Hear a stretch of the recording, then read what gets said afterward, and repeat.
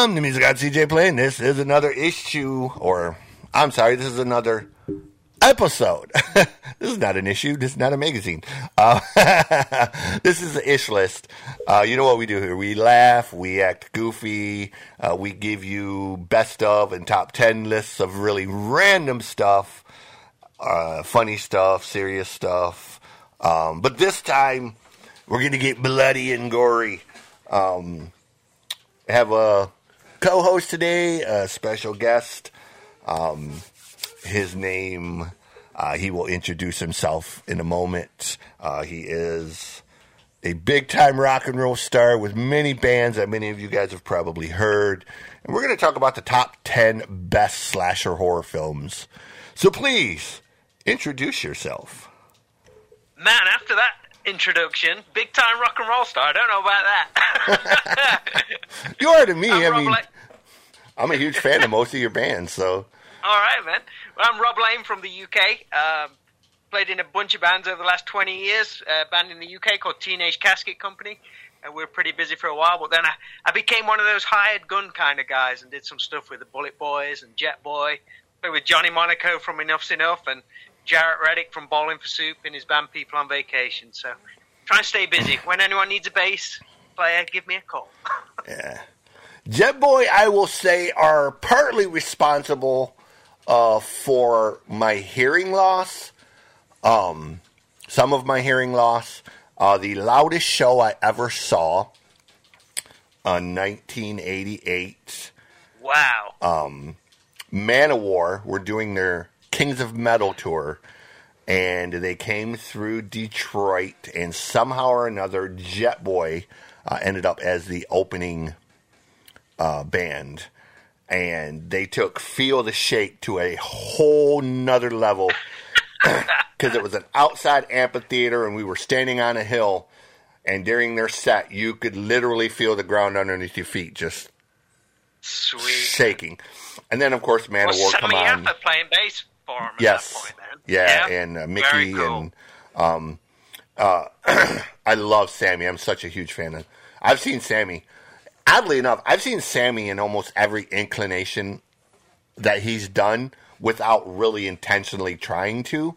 I didn't ever get to see Hanoi Rocks, but I seen Joan Jett twice when he was with Joan Jett, and I seen him with Jet Boy, and I seen him with the band Mick McCoy did. Right. I can't think. Shooting Gallery. All right. Sweet, man. So, I've seen Sammy a bunch of times. I love Sammy, but seen him, and then, of course, Manowar come on, and I couldn't hear for like 3 days afterwards because Manowar is just fucking ridiculous loud. Like,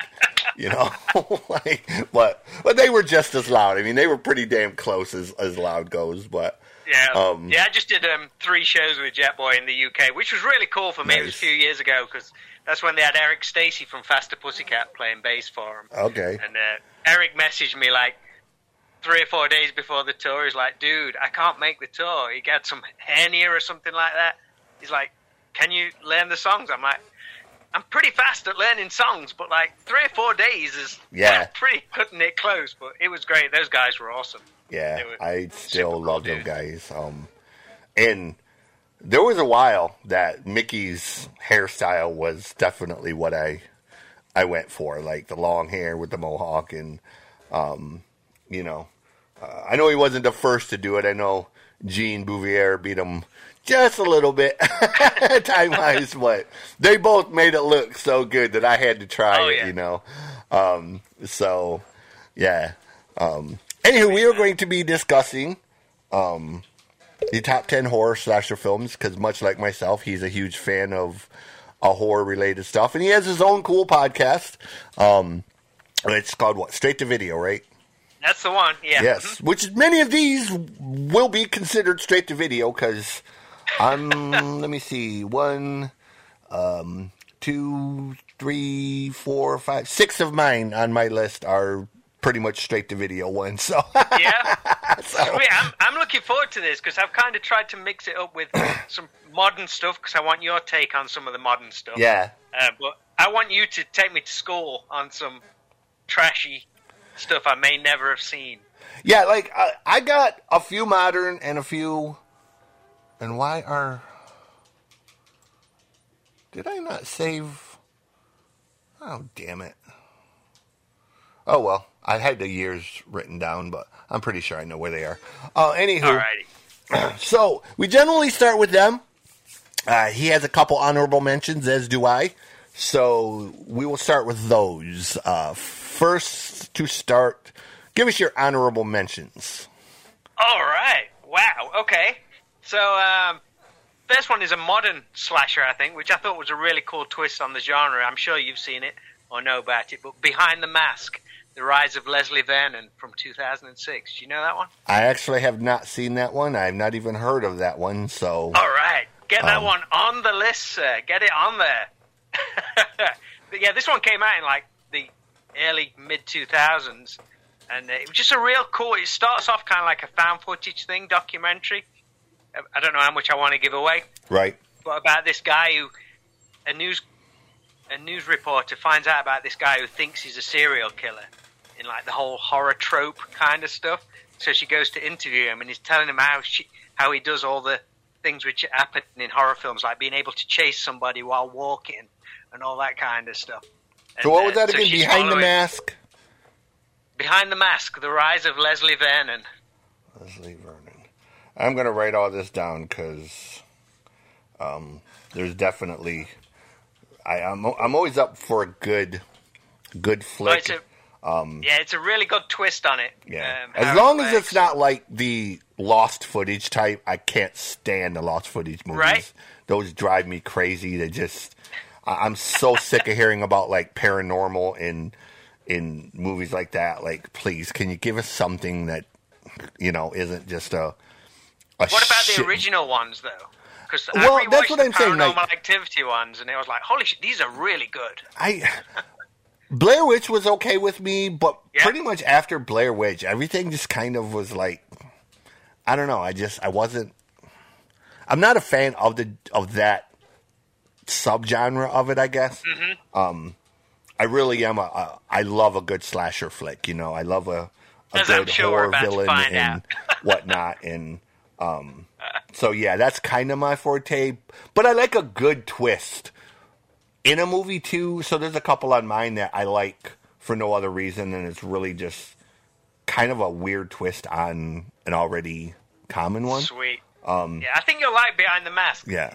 So what else? It's even got Robert Englund in it. Oh, well, then you can't go wrong with that. Then next. Aren't we going to trade off? Are you going to give me one and I'll give you one?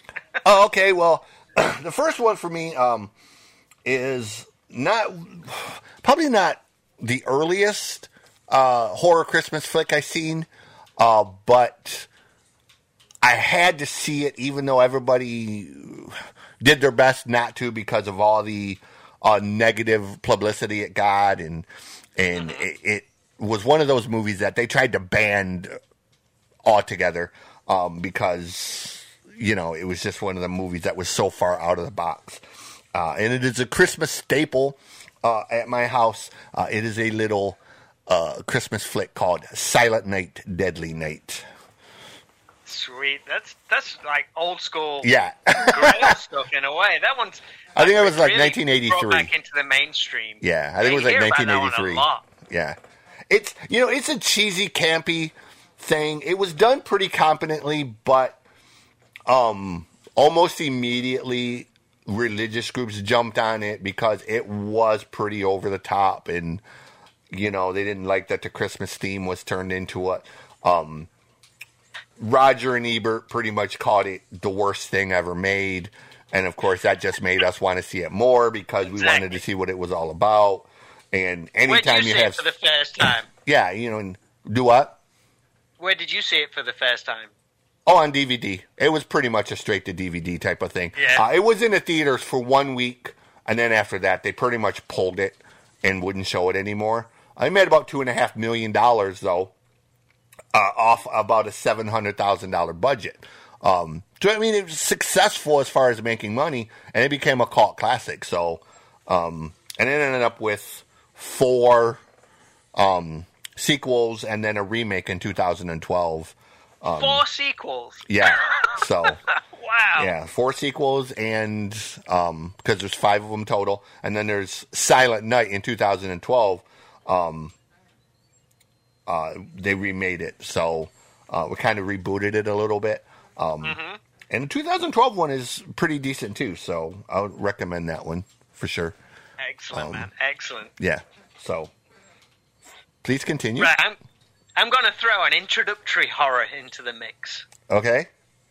Which perhaps your son Jackson could watch if you want to get you into horror films. This would be the one to throw him in. The Gate from 1987. Okay. Young Stephen Dorff. Has that one crossed your path? I think I have at some point seen it. Yeah. It sounds very familiar.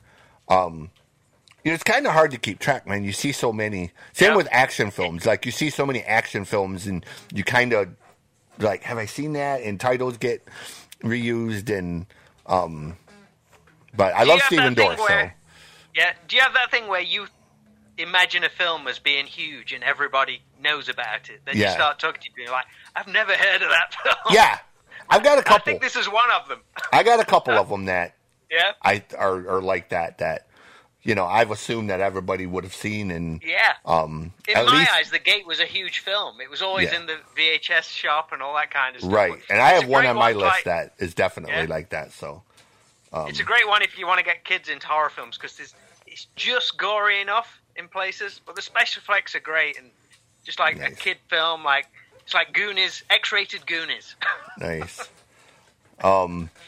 The next one on my honorable mention list is one that I tease my son with, and I try to get him to watch it, and he immediately just no. That is Child's Play.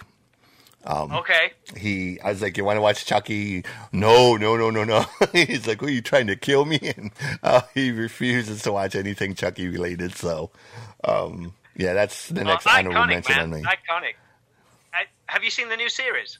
I haven't seen the series. I want to watch it, but Wonder Boy over here pretty much flips his lid if I try to do anything Chucky related. So I will eventually see it. Yes. Yeah. Did you check out the reboot a few years ago? I didn't see the reboot. I've seen most of the sequel ones. Yeah. And those have always done pretty well. And I've actually become somewhat friends with Alex. Oh, sweet. In a roundabout way. I met a band named Romantic Rebel. I don't know if you ever heard of them. Out of Chicago. And the guitar player shares the name, and he is a giant horror fanatic. And because he shared the same name, he was introduced to Alex, and they became friends. And then I kind of was added to the group because I'm a horror fan. So, yes, I'm somewhat friends with the original star of the Child's Play movie. So, that's one. Andy played, didn't he? In the film? I can't remember his surname, but Andy Barclay. It came to me. All this rubbish information. It's in there somewhere. Yes. So next on your list, on my honourable mentions, I'll give you one more, or 2 films actually, a 1 and a 2. It is found footage, so please apologies for this one in advance. But the Creep movies, I don't know if you've seen those. The first one was in 2014, which it was a Netflix thing when I was scooting around trying to find something. I thought, let's give this one a shot.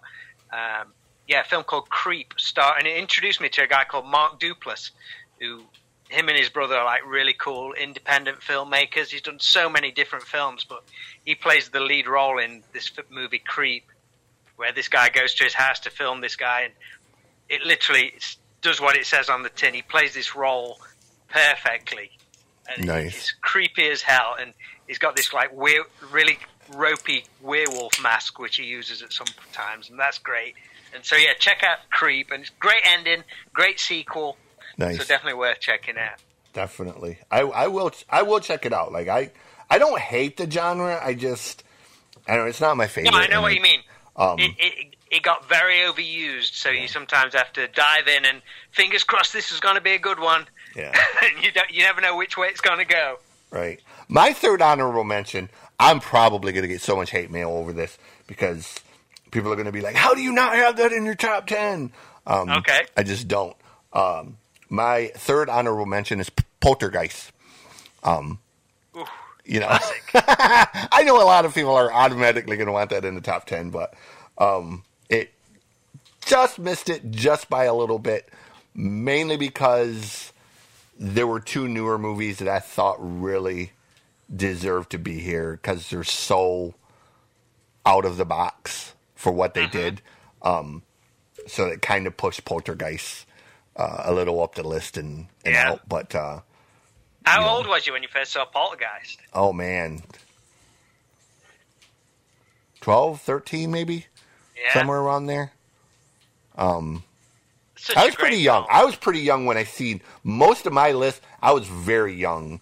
I will admit that when we first got HBO, my dad would leave and I would sneak out of the bedroom and sit up and watch HBO, watching things that I had no business watching. And it was normally, Jason or, and even the cheesy spoof. If you want to see a freaking hilarious movie, we've all seen the Friday the 13th movies. There is a hilarious parody spoof called Saturday the 14th. I remember that one. Yes, that was one of the ones I snuck out and sat and watched. And even sometimes Dad would be watching them in the living room, and I would stand in the hallway, unbeknownst to him, and I would watch them. That alone is creepy if you could see that. Just right. The shadow we had the TV was, we had one of the old Zenith TVs, the 4 models that had the record player and the 8-track and all that on the top. So, it was sitting just away in the living room. You could see it from the hallway, and I could be just far enough down the hallway where he didn't know I was there. He probably knew I was there. I'm sure he did, But, yeah, a lot of my early movies, that's how I watch them, is kind of as a specter in the hallway. So, playing right into the horror slasher team. Poltergeist is great, man. It's just a wonderfully made film, which makes me feel warm about America as well, which might sound weird, but it's got that kind of whole suburban thing going off with it, which I always dug. So, great film. Great film. So, with that... We're diving into the official. With that said, it is time to count down our top 10s. So, at number 10... Top 10? Fine, how did you pick this top 10? Give us your number 10. Okay, I was just wondering, how did you pick your top 10? Just off the top of your head, or? Most of it was off the top of my head.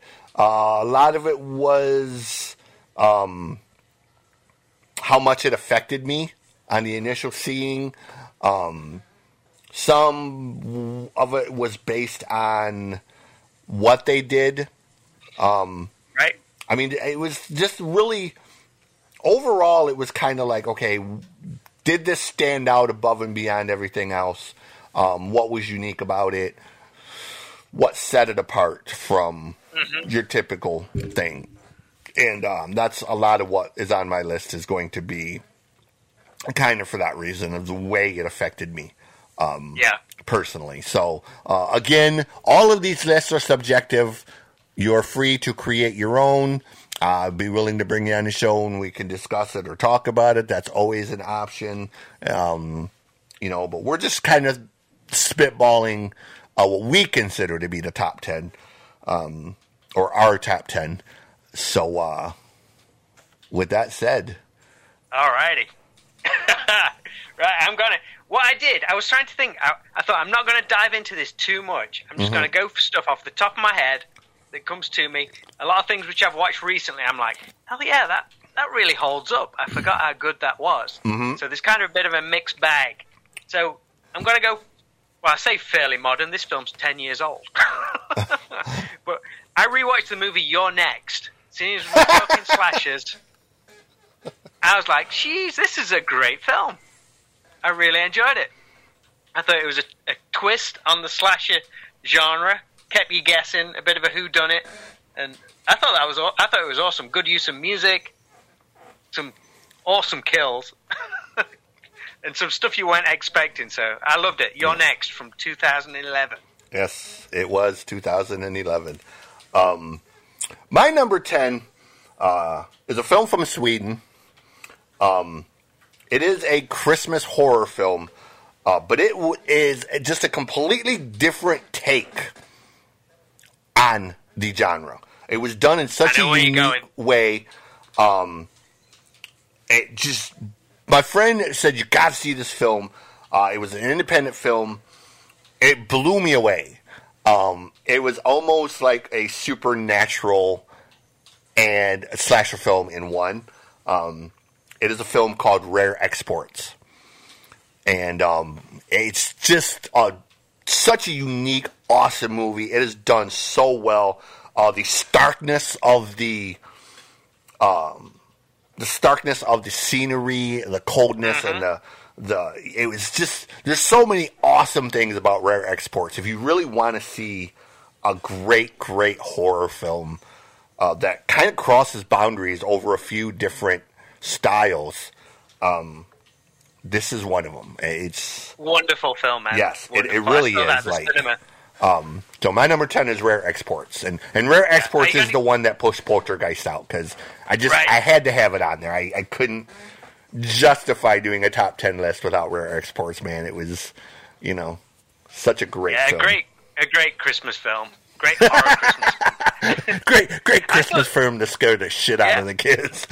Yeah, but just the whole storyline is remarkable. Yeah. I don't know if people just need to, I don't know if they need to go in cold. I think you could watch the trailer and get an idea of it. But and the trailer was done really well too, like without really giving a lot away. Rare Exports for me is my number 10. So awesome, man. Number 9. Number 9. Right, I'm going a film which, since I saw it as a kid, it's just been a nasty.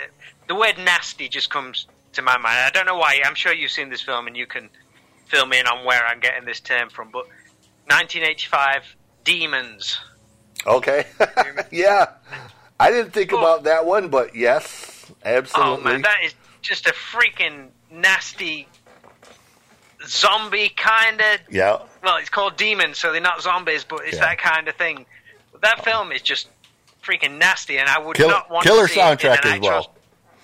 Exactly. Billy Idol, Motley Crue. Yeah, Go West. You got some Go West on there. Yeah. But I don't think I could watch that film in a cinema. Yeah. Because of the storyline. I'd be a bit freaked out, I think. If anyone's not seen it, some people go to see like a premiere of a new film. Is it an Italian film? I think it is. Is it Italian? Yeah, sure. To be honest, it's been so long since I've seen it. It's one of them films that I kind of remember the music more than the actual film. But I think that's because I'm such a music fanatic that when I hear a really good soundtrack, Black Roses, for example, great film, but the music is so damn good that it kind of just overshadows the actual film. So you remember the music more as a music fan, I think, than you do. Well, I don't want to name a bunch of films because there's two other ones the same kind of way. But Demons just nasty. Just the effects in it.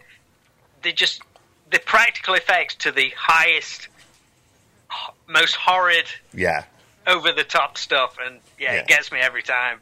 Yeah, and the effects were pretty damn good for that time period. They were pretty over the top. So definitely for that. Number 9 for me is a modern film. I think it was 2016, if I remember correctly. Korean film that completely redefined the genre, sort of. Genre had gotten kind of stale and boring, and this guy just kind of sat it on its ass and made you rethink it. It's a little movie called Train to Busan.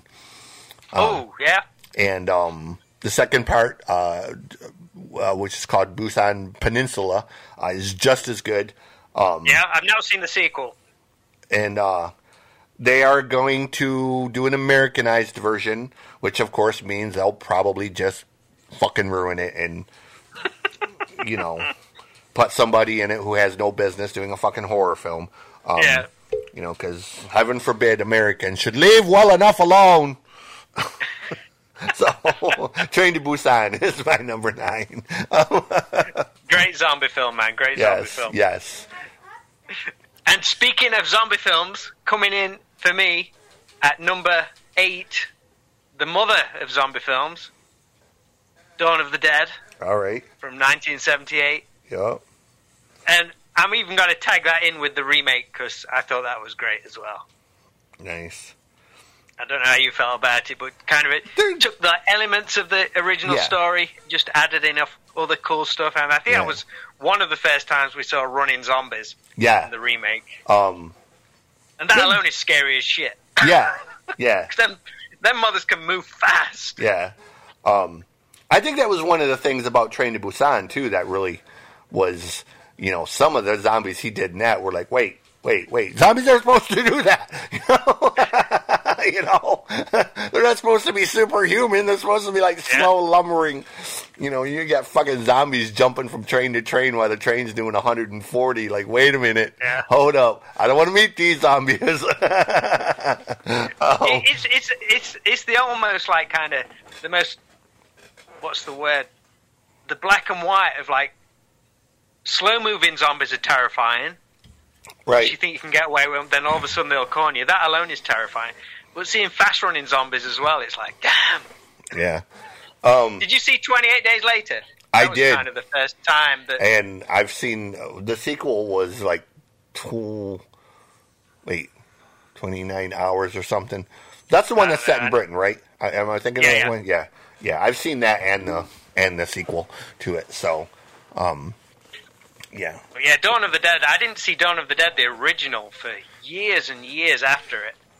Someone loaned it me on VHS, probably in the, I don't know, late 80s or something like that. And to be honest, I don't know if I've seen the whole entire thing. I think I've seen bits and pieces of it over the years, but not the actual whole. I mean, there are movies very famous movies that I've never actually seen from beginning to end. Like, I've always gone to a friend's house and they were watching it. So you sit down and it's, 20, 25 minutes into the film. So you sit and watch it. Or you start the film at a friend's house and then you end up leaving to go get pizza or something. So you miss part of it. So there are famous movies that I've never seen the whole film. Like Dawn of the Dead's a pretty long film as well. Right. Not much happens.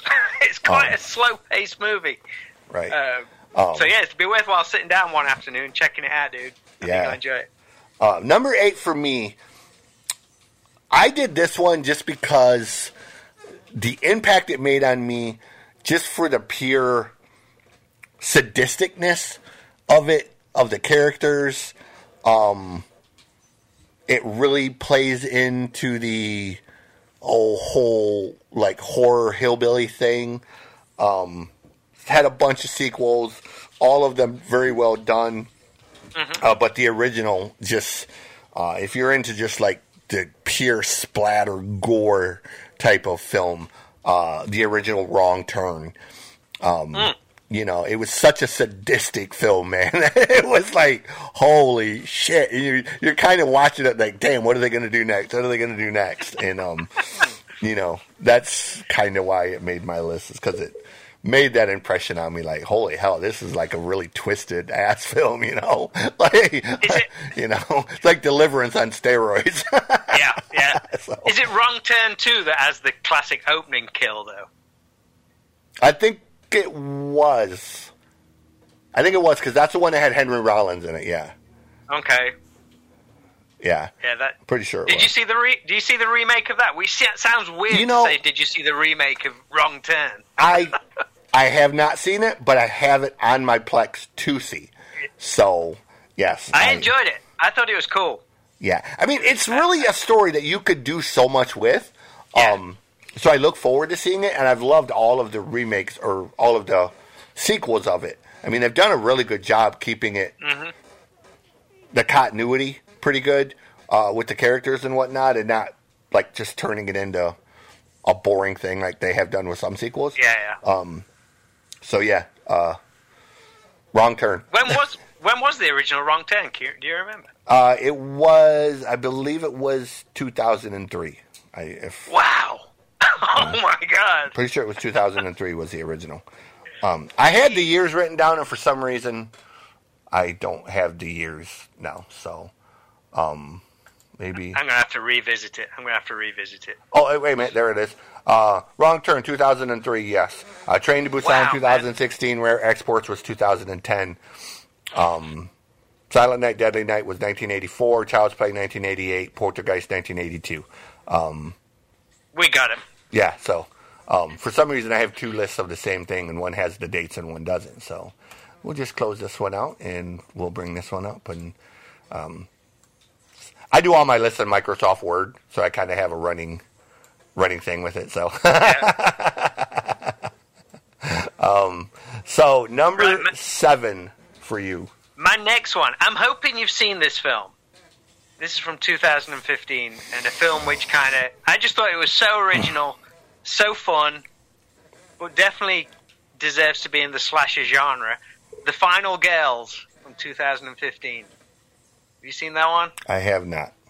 Oh, man. Add that one to your list. What is it? The Final Girls. Final Girl. If anything has a slasher title, it's this one. Okay. But it's done so originally. It's about a girl whose mum was an actress. Okay. She got killed. So this girl goes to see a screening of this trashy B horror movie which her mum was in, which she made 20 years earlier. But there's a fire in the cinema, and her and her friends find themselves in the film her mum made 20 years previous. Oh, nice. That definitely sounds like the kind of cheesy schlock I would go for. Yeah. And it's good that everyone's kind of self-aware as they are in all like modern films and stuff like that. But I'm writing it all down, so I would definitely be watching all of these and even revisiting because, like Demons, I haven't seen Demons in so long that I, So, sorry, my son just called me. That's right. Final Girls is great, man. It kind of kickstarted things for me again. It's like, what's the best horror film you've seen in a few years? And that was kind of a staple one, just for its originality, really. Okay. The fact that it's modern, but it obviously throws back to proper 80s summer camp, all that kind of stuff. All the tropes is in there, so you'll probably love it. Yeah. Number 7 for me, you've already mentioned it. I had a little higher on the list. I have You're Next.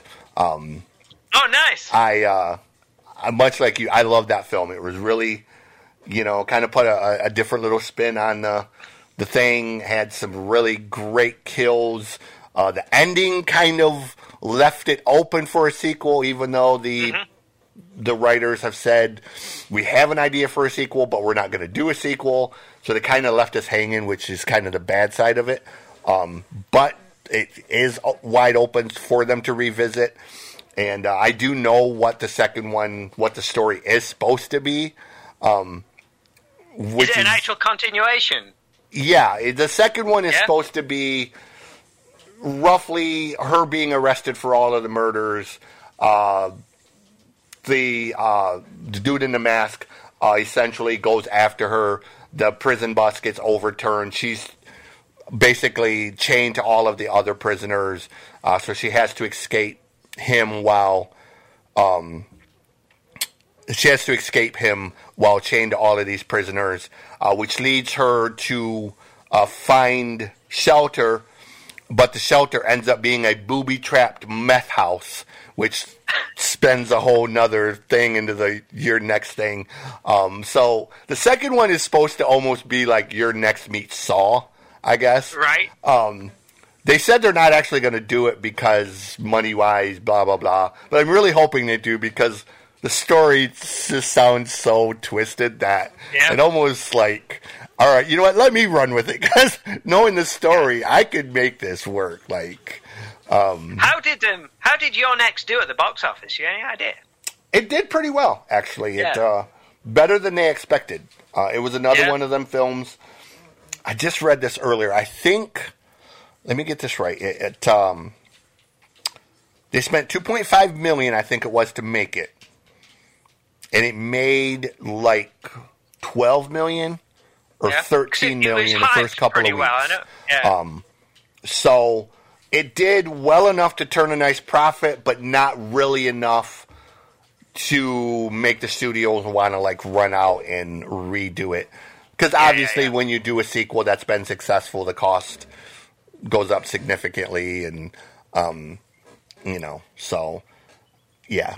No, great film. I'm glad you chose that as well. Yes, I didn't know what you'd think when I mentioned it, but yeah.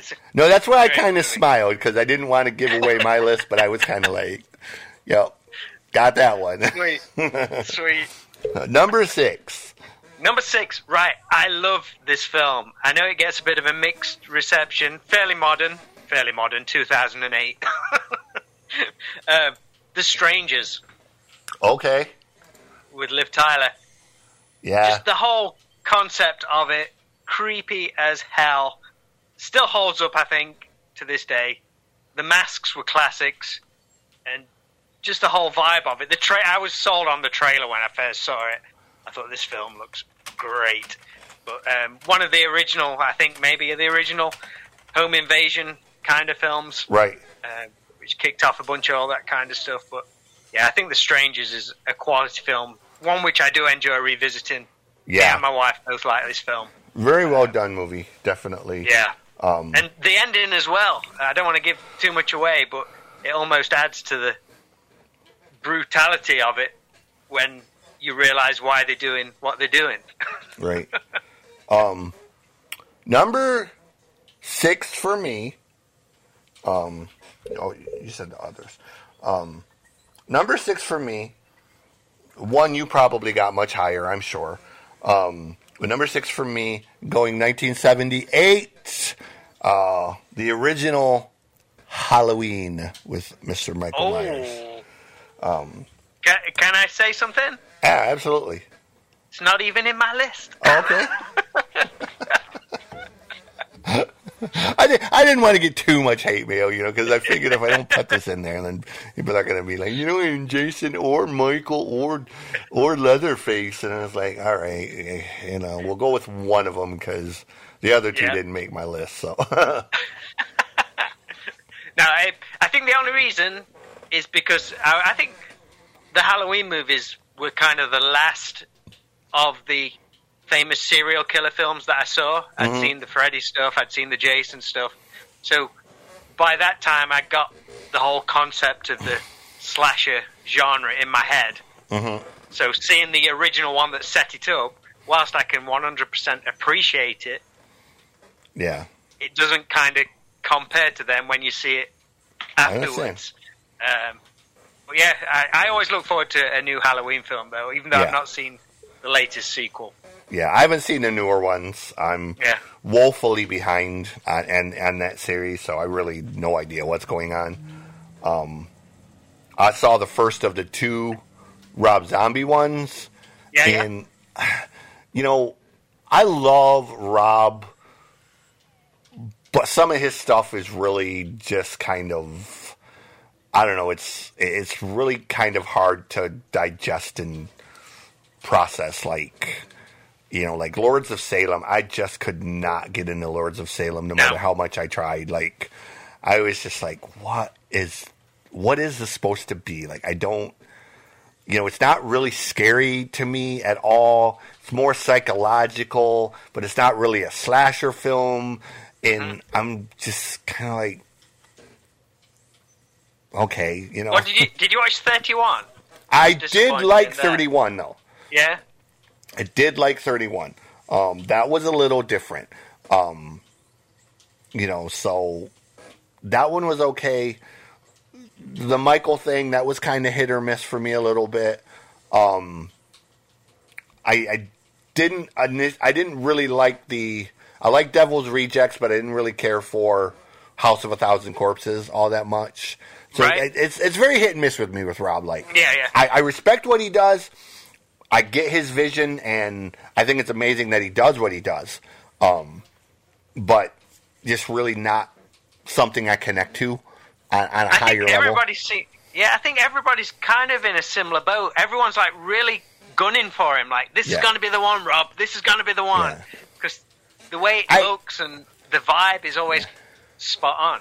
You know, I think he's doing the Monsters movie, and I think really that's going to be the one. I think that's something that he can really, without having to use a lot of gore or a lot of shock factor, he can inject his sense of humor, because the guy does have a great sense of humor. You know, I think it's one that he can have a lot of fun with, not have to worry about being too serious or stand on canon too much as far as that goes.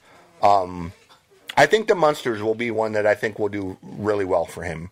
And I hope he is successful with it, because everything he's shown in little pictures and all that so far has been pretty awesome looking. So I really look forward. Is it going to be in black and white? I don't know if it is or not, to be honest. I know he has some colored pictures that he's posted, so I'm not entirely sure. But knowing him, I wouldn't put it past him to do it in black and white. So, you know, I mean, I wouldn't be against it, truthfully. I mean, I think it would give it a cool, unique look, you know. So, so number 5. We kind of left turn. We didn't do much talk about Halloween or what effect that had on you. You know, as a kid, I grew up in a small house. It was one level, but all of my grandparents and aunts and uncles had houses like that house. So it really kind of messed with me in that sense of, you know, the houses were already big and spooky enough.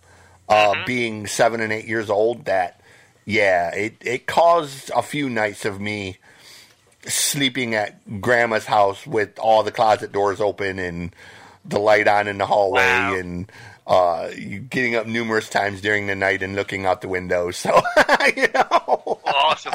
You can't ask more from a horror film. Yeah, like, you know, it definitely affected me psychologically. Like, you know, and there's a few people in my family, I will admit, aren't completely playing with full decks, so that added a little bit to it too, you know, like I gotta ask, where do you stand with Halloween 3?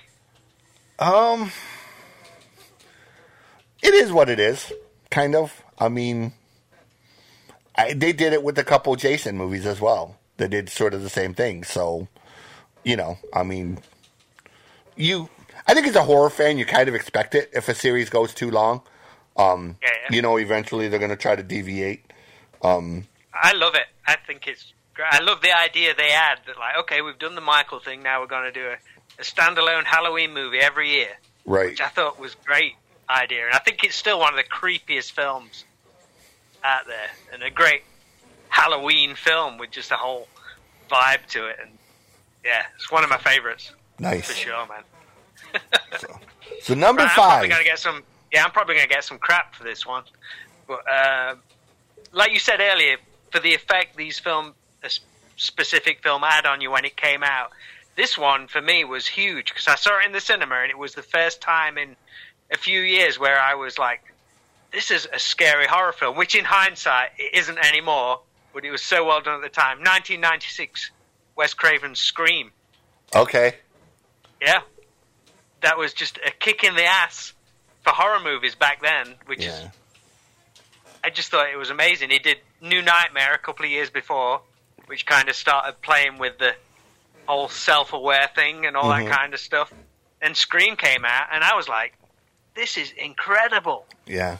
Obviously, there's been so many copycats later, and we've had so many Scream sequels, and we've got a reboot or whatever it is, Scream 5. Well, I have no idea what's happening with this new one, but that original one is a brilliant, brilliant horror movie, in my opinion. Yeah. I mean, he again took a genre, which is, you know, the stranger in the house, stranger on the phone. He kind of sat it on its head, you know. I mean, there's been so many great... I mean, Halloween was kind of the stranger in the house type of film. Black Christmas. You there? Yeah, I'm still here. Okay, it's the screen is kind of jumping. Black Christmas was one, and there's been so many that he kind of set it on its head a little bit, you know. So and he gave us it's an iconic look as well. The mask when you saw that for the first time, right? In Scream, Holy crap! I've not seen anything like that for a long time. Right. So, number 5 is Scream. Number 5 for me was a film. This was a film that I snuck to see. Really had no business watching this one. This one, so over the top for its brutality at the time. Decades ahead on the peer level for its brutality. This is a revenge flick. I guess you could call it a horror flick. This is the film I Spit on Your Grave. Ooh. And banned in the UK, sir. Banned in the UK, that movie was. Oh, was it? Yeah. I know at 8 years old I had no business watching this film. You know. Uh-oh. Wow. Yeah. That, how familiar you are with Nasty's thing here in the UK and the 80s. So many movies, dozens and dozens of films were banned here in the UK, and I Spit on Your Grave was one of them. Along with stuff like Texas Chainsaw Massacre and Evil Dead. Okay. I didn't see I Spit on Your Grave in the 90s or 2000s, something like that. Yeah. Well, there's been like 4 remake sequels, I guess you want to call them now, of mediocre degrees, I guess. They're not terrible, but they simply don't have that same effect. No. Now the newest one does. The newest one is actually the daughter of the original. And the original is in the newest one. So the newest one is really well done. But the middle 2 in there are they're good, but they're more just for the shock effect, I think. More. Yeah. So I always tie I Spit on Your Grave with House on the Left for some reason. It's kind of the same thing. Yeah, it's got that very, the bad guy doesn't quite know what they're getting themselves into. Yeah. And you really can almost put your next in that same thing, because it's sort of the same concept of the bad guy not realizing what they're getting into. Yeah. It's in too deep, right? Yeah. So. Yeah. And we are on number 4. Having a little bit of technical difficulty, so we're going to try to run through this really quick. So if we lose you along the way, I will recap this for everyone. So at number 4 for you, hit us with number 4. And what was the movie? Well, you guys used to have like a record club where you used to get stuff for like a penny. Yeah, the BMG in Columbia House. Okay, well, we had one called Britannia Music. Oh, nice. You could do like VHSs as well. I don't know if you had a similar thing. And this was one which I got for like 5 films for one. Well, we had a penny each, and I love this film. I got it on the artwork alone. Return of the Living Dead from 1985. Okay, yeah. A classic zombie comedy. I knew nothing of Dawn of the Dead or Night of the Living Dead when I saw this film. So this was my official introduction, and I couldn't have asked for a better one than that. We had punk rock soundtrack, great characters, and a film that just gets better over time. The jokes are amazing. Yeah. I don't know if I'm sure everybody has seen it, but it's kind of like a loose sequel to Night of the Living Dead, I think. Right. Yeah. I don't know how much was discussed with the original filmmakers, but it's took in a whole different direction, done for laughs. Right. There's so many great characters in it. Linnea Quigley's in it. She gets naked. So it's a win on every level. Yes. Number 4 for me, I seen this in a video store, and I had to take it home, and it scared the piss out of me. Made me never want to go in another funeral home or another cemetery, because the main villain in this is so freaking terrifying. It's the film Phantasm. Oh, wow. Alistair Sitton's when he played that character, man. He was a big, tall, he played the character of the tall man, and he was just a fucking terrifying character, man. This thing came out in 1979. I was only about 8 years old, and it scared the piss out of me. And it has stuck with me for many years. That is one of the truly scary movies. So Phantasm is number 4 for me. How many years later did they do Phantasm 2? That was quite a long time after, right? I think it was only about 3 years, because they did 5 of them total. Right. I always thought Phantasm 2, because that's when I kind of got into buying Fangoria and all that kind of stuff. Maybe it was a few years. I don't remember, to be honest. I know there was 5 total. Yeah. But yeah, it was the first one. Really, it messed with me. Like it was a scary movie. I was truly terrified of his character. Like he was one of them characters that was, really a great horror character. Yeah. So, definitely, man. Definitely. Yeah. Right. My next one. I went number 3 now, aren't we? Right. Mm-hmm. I think one of the greatest vampire movies of all time. I have to say, The Lost Boys is one of my all-time favorite films, but I've kept that out of this list because that's just a film on a different level for me. Okay. But this one, one of my favorite vampire films, 1985, Fright Night. Ah, all right. And I that was one of the films when you mentioned demons. Fright Night is another one.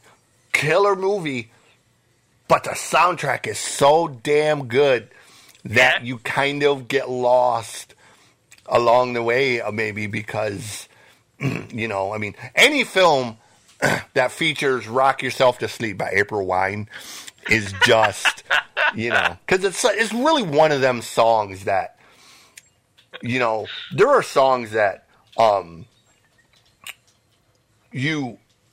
there are songs that are built for listening to, and then there's those songs that they're just made to be played in a goddamn stadium. And that was one of them. So Eric Martin said, Eclipse on their new record, they got that song Saturday Night Hallelujah. That's another one. Like, if that song would have been around in the late 80s, early 90s, Jesus Christ. But, like, even my son, we hear that song, no one's getting out of this world alive. We live, we die like it's Saturday night. It's just, you just sit here and you're like, you just pumping your fist because it's like, God damn, I hate Eric for that. Like, he just has this ability to write these songs that are bigger than life, And awesome, man. It does it across multiple bands. That's what makes me sick about Eric. Does it with Wet, does it with Ronnie when he does Nordic Union, and then he turns around and does it with Eclipse, and it's like, dude, stop. Seriously, you should be able to write that many good songs. You're an asshole. But I know what you mean about the Fright Night soundtrack. It's one of them when you hear the song, you can associate it with any scene in the film. Yeah. It's great. And, not to get off track. Fright Night is a great film. My uncle told me about it. He'd seen it on VHS. And he said, "You got to see this film." And he told me the whole storyline and the whole Peter Vincent thing and all that kind of stuff. And I was sold. I was already a fan of the film before I'd even seen it. And luckily, it held up. My number 3 is a film from 1976. It's one of the early horror films. Had Brooke Shields in it. Long before Brooke got really famous. She dies pretty early in the film. But it's a great piece of horror slasher. It's a film called Alice, Sweet Alice. And I've not heard of that one, man. Oh, man. Basically, Brooke plays the good sister, who gets murdered by her 12-year-old sister, Alice. Alice is disturbed and basically kills Brooke's character in a church on the night of her communion, and then basically goes on a killing rampage after that. And everybody's telling them that Alice is disturbed, and of course the parents are like, oh no, our Alice wouldn't do that, and Alice is running around in this creepy-ass mask it's this kind of plastic baby mask which, and she's wearing a raincoat. So it's almost like The Others meets American Psycho in some ways. But it really is a creepy ass film, especially considering it was from the 1976. Wow. So, I've never heard of that one. That's great, especially with Brooke Shields being me. I thought. Yeah, it's a great movie. Like if you like schlocky slasher films, this is pretty schlocky, but I think it holds up, and it's one of them films that I think a lot of people really need to see to really appreciate where the genre comes from. One. Yeah, sweet. Sweet. It's still out there. I'm actually going to rewatch it because as I was making this list, that one stuck in my mind for a couple scenes, and I thought, you know what, I need to rewatch this because it's really a good one. Number two, right.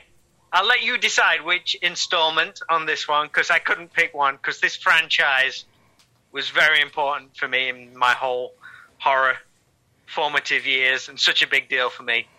Just the Nightmare on Elm Street franchise. I can find positives in all of them except for Freddy's Dead, the final nightmare. well, I can find a positive in that one because it's got a great soundtrack. Yeah.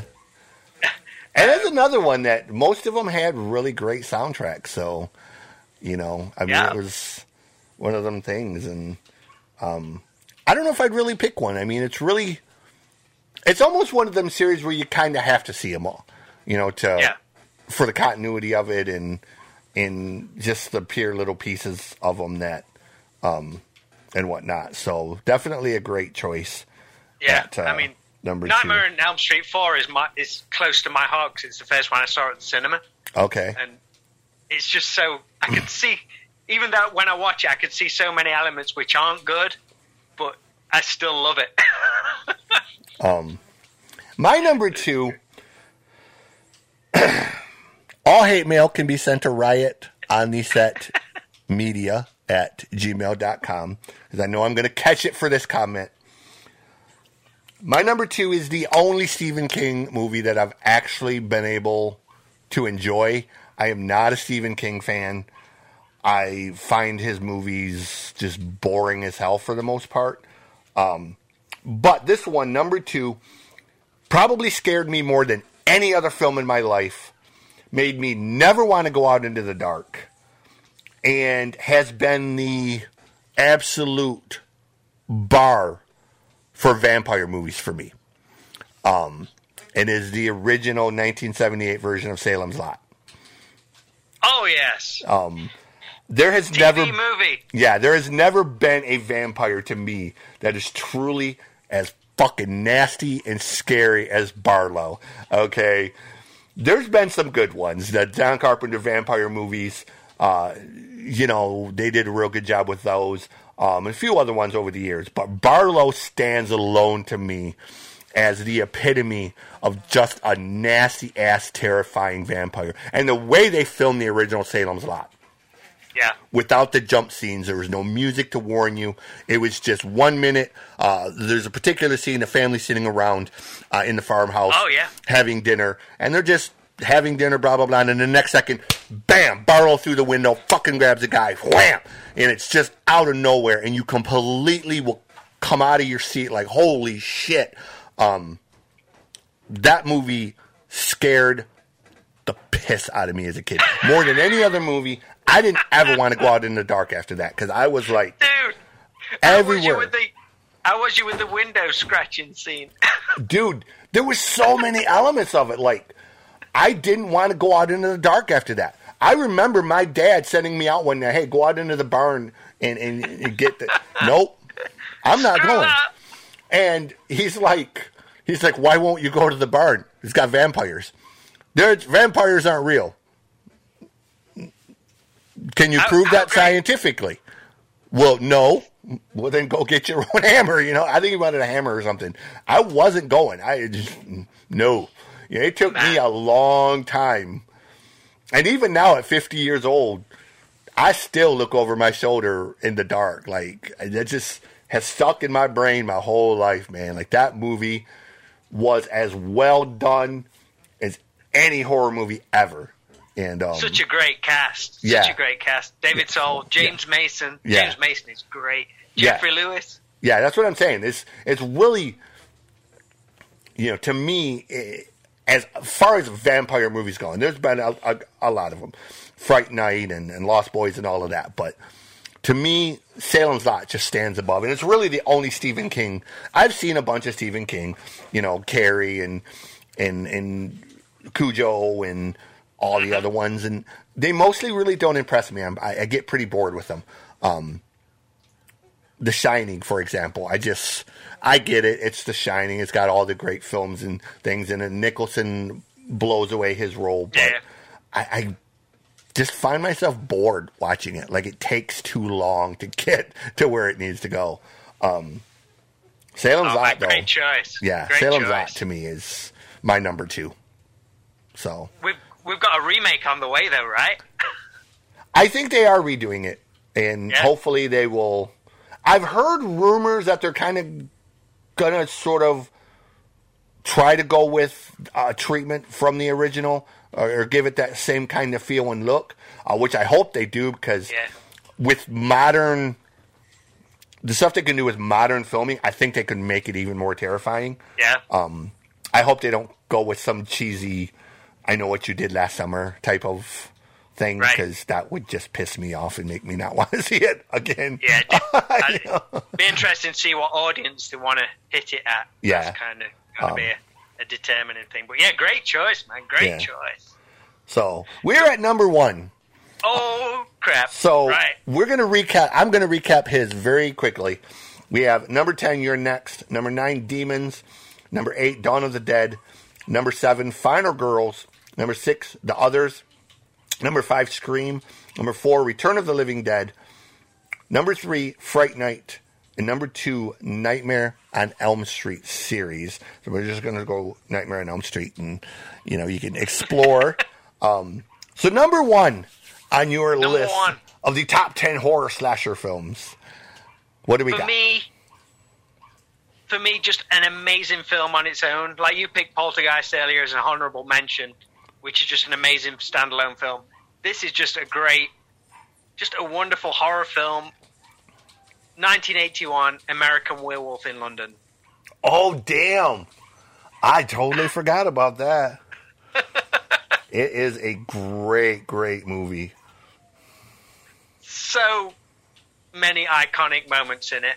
Yes. And I think it does the UK proud in what it shows. Whilst it's very stereotypical, it does a great realistic job of it.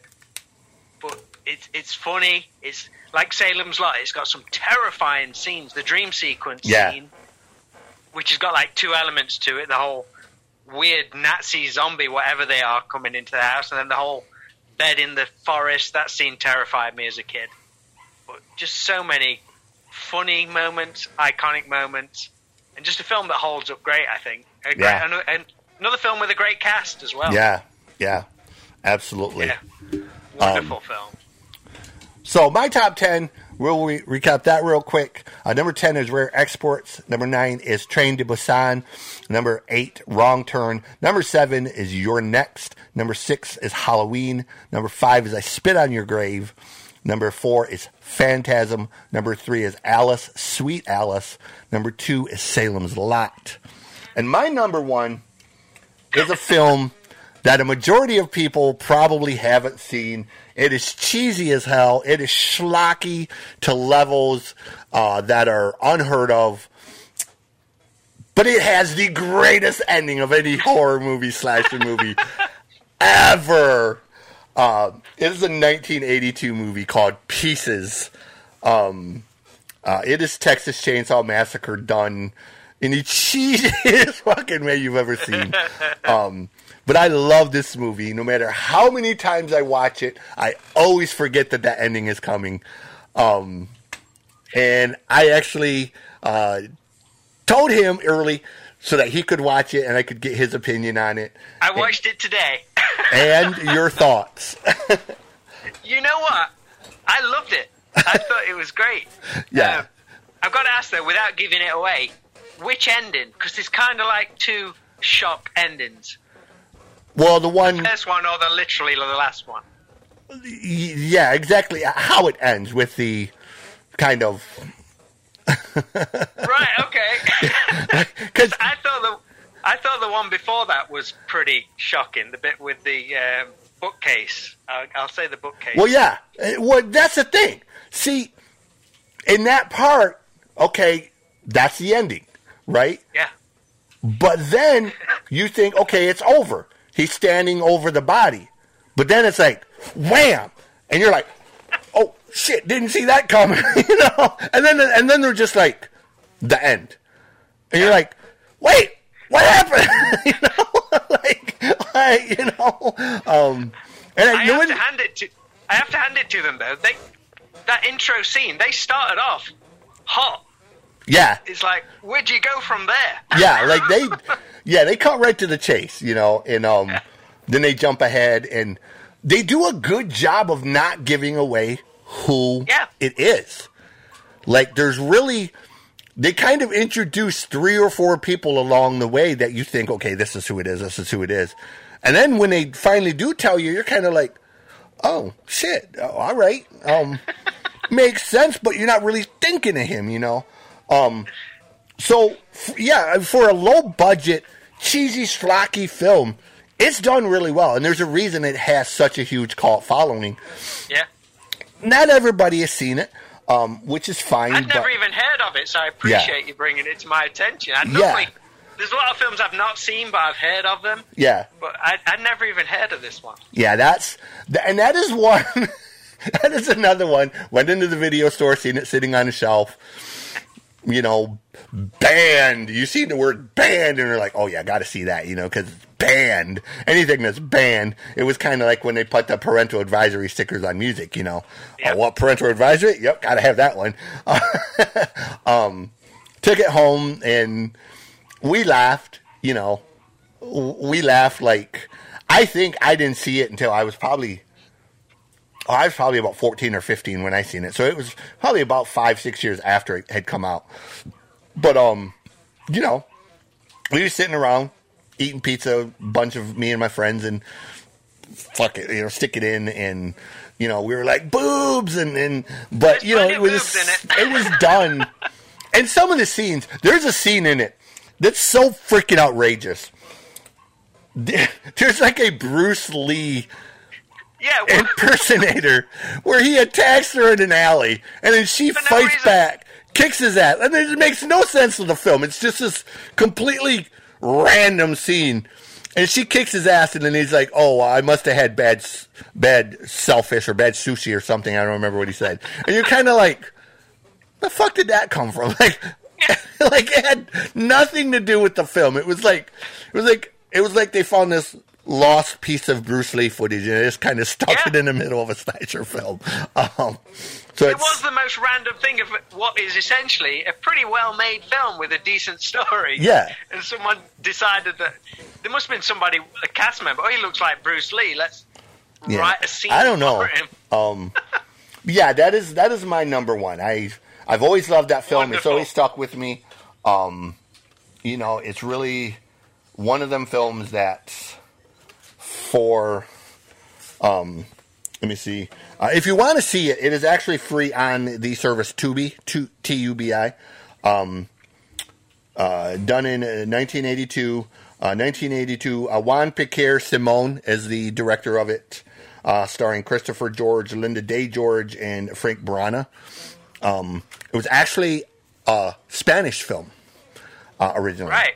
It was filmed in Spain, even though it says it's based in Boston. If you kind of watch, you can see very Spanish elements throughout it.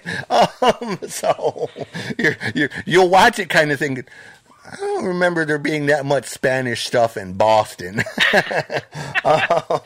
But yeah, great film. It stuck with me, and to me, it's really, you know, it's kind of the epitome of slasher films. Yeah, yeah. You know, because slasher films are, for the most part, they're cheesy, schlocky films. You know, Maniac Cop and so many that nobody is making these films thinking they're going to win an Oscar award, okay? I promise you. Nobody makes a horror film thinking, hey, I'm going to win an Oscar, or I'm going to win an Emmy, or I'm going to win some award. They're really not, okay? This is all about just the pure art of shocking people, or for the love of the genre. And it's why there's so many B movies and C movies and D movies. And I've even seen a few that were, now we're getting into the level of films. I will challenge you to see this one, because this is more of a comedy than it is a horror film. But there was a movie I seen recently, and it's called The VelociPastor. Oh my God. It is a train wreck of a film. It is so badly done. But it's like a car crash. Like, you just gotta watch it to see what's going to happen. And it is about a Catholic priest who goes to the Middle East somewhere. He gets attacked by ninjas that knock him out, and then he ends up getting bitten by a velociraptor. He turns him into the VelociPastor, blah, blah, blah. And there's scenes in the thing where you just gotta watch it to kind of understand. I mean, it is one of them movies. You can't even call it a B movie, okay? This is down, like, we're getting down into the Uwe Boll school of horror films here, okay? Yeah. We've got stuff like, what is it, Zombievers, which wasn't bad, actually. I don't know if you've seen that one. Oh, we've got films that, Snakes in Compton, which was sort of like, how do I describe this one? If you took snakes on a plane and crossed Obviously. it, if you take snakes on a plane and crossed it with I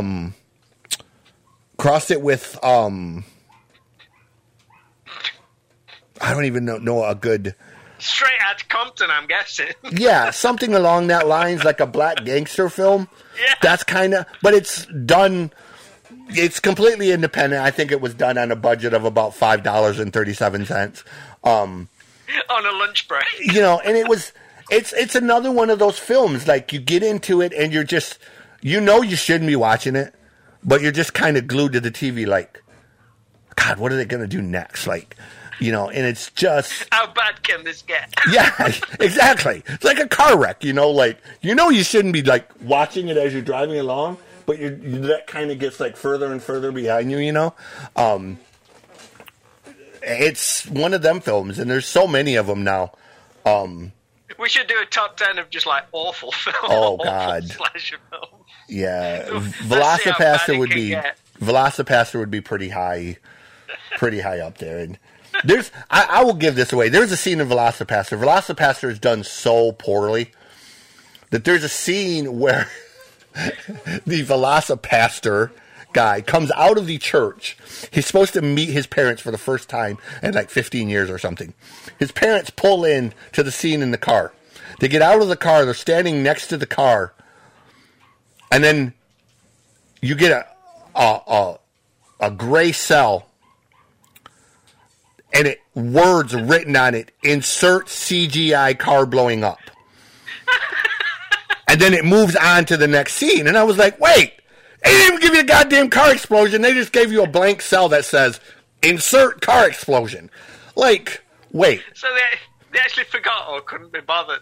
Yeah, like, did they run out of money? And that's what I'm wondering at this point. Did they run out of money? Did they just not give a shit? Did they realize at some point that this is so bad we're not even going to spend the money on it? The VelociPastor scenes are done so poorly. You can clearly see that it's a plastic velociraptor head on somebody's hand. Like, you can see. Oh my God. You can see, like, here's the VelociPastor, and you can, like, see the hand like this in the frame scene where, they're like going like this. It's so campy and so bad that the first thing I did... I think you sold it to us. Everybody's at least going to go and watch the trailer on YouTube. It was so bad that the first thing I did is I had to look at the credits. Because my first thought was, okay, this has got Uwe Boll written all over it. Okay? And if you don't know who Uwe Boll is, Look them up, okay? If you want to talk bad movies, this guy is like fucking Godzilla of like bad movies. Dumpster level trauma. Oh, dude. Have you ever seen Uwe Boll's movies? Oh, Jesus Christ. Let me put it this way. Uwe Boll makes Lloyd Kaufman look like Spielberg. Okay? Uwe Boll is a German filmmaker. His movies are so bad. He's done like the Blood Rain movies. He's done Postal. He mostly does like video game remakes. They're so bad, dude, that like I don't think the guy knows what a lighting rig is. Doesn't know what a camera stabilizer is. There's a film in there's a scene in Blood Rain 2 where it's the character walking down the road. It's like a dirt road. And the cameraman is behind her. And I don't know if this motherfucker was riding a horse, if he was running or what. But literally the camera's like the whole fucking time. It's just shaking all over the place. And I'm not like up and down. It's like up, down, sideways. And, you know, it's like the cameraman is like riding a horse with no stabilizer on the film. It's so bad. You're just like, are you and they keep giving this asshole money. Not little amounts of money. Millions and millions of dollars to make these films. And they're just like fucking serious. And the bad thing is as bad as his films are, he pulls in big names. Michael Pare, however you say his name, he's been in tons of his films. He's had Edward Furlong in his films. He's had Kate Beckinsale in a film. And I was like, how in the fuck are you pulling these names when you're making these horrible goddamn films? They're just... Oh, I'm all over it. Terrible. They're train wrecks, bro. I mean, they're worse than train wrecks. And Uwe, he doesn't give a shit. One person made comments about it, and Uwe challenged him to a boxing match. You know, Uwe is kind of, I don't know, dude. You just, UWE. Well, you're selling him yeah, to everybody. Like UWEBOLL. That's who you're looking up. You'll know him. Big, bald, German-looking dude. Looks like a much taller, Uwe looks like a much taller version of Udo Dirkschneider. Okay? That's really the best way to describe him. Like if Udo Dirkschneider was like 6'2", he'd be Uwe Boll. Okay, so with that, we're gonna wrap this up. I'm going to have to watch VelociPastor. Oh God, heaven help you. But dude, seriously, thank you for doing this, man. This was so much fun. CJ, I appreciate you asking me, man. Absolutely, man. If you ever need anything, if you ever want me to come on your show, which is called Straight to Video, talk about music and different things, I'm all for it because I love talking about music. And this is Mr. Rob Lane, and check out all his bands. Teenage Casket Company is one of my huge favorites. Such an awesome band that he does with a gentleman called Rob Wild, who also in Tiger Tales and so many other great bands. You got it. You can type this guy's name into Wikipedia and just kind of go down a musical rabbit hole of so many amazing fucking bands. And that's why I said, you know, when I say certified rock star, to me, that's what a certified rock star is. It doesn't have to be like millions and millions of selling records.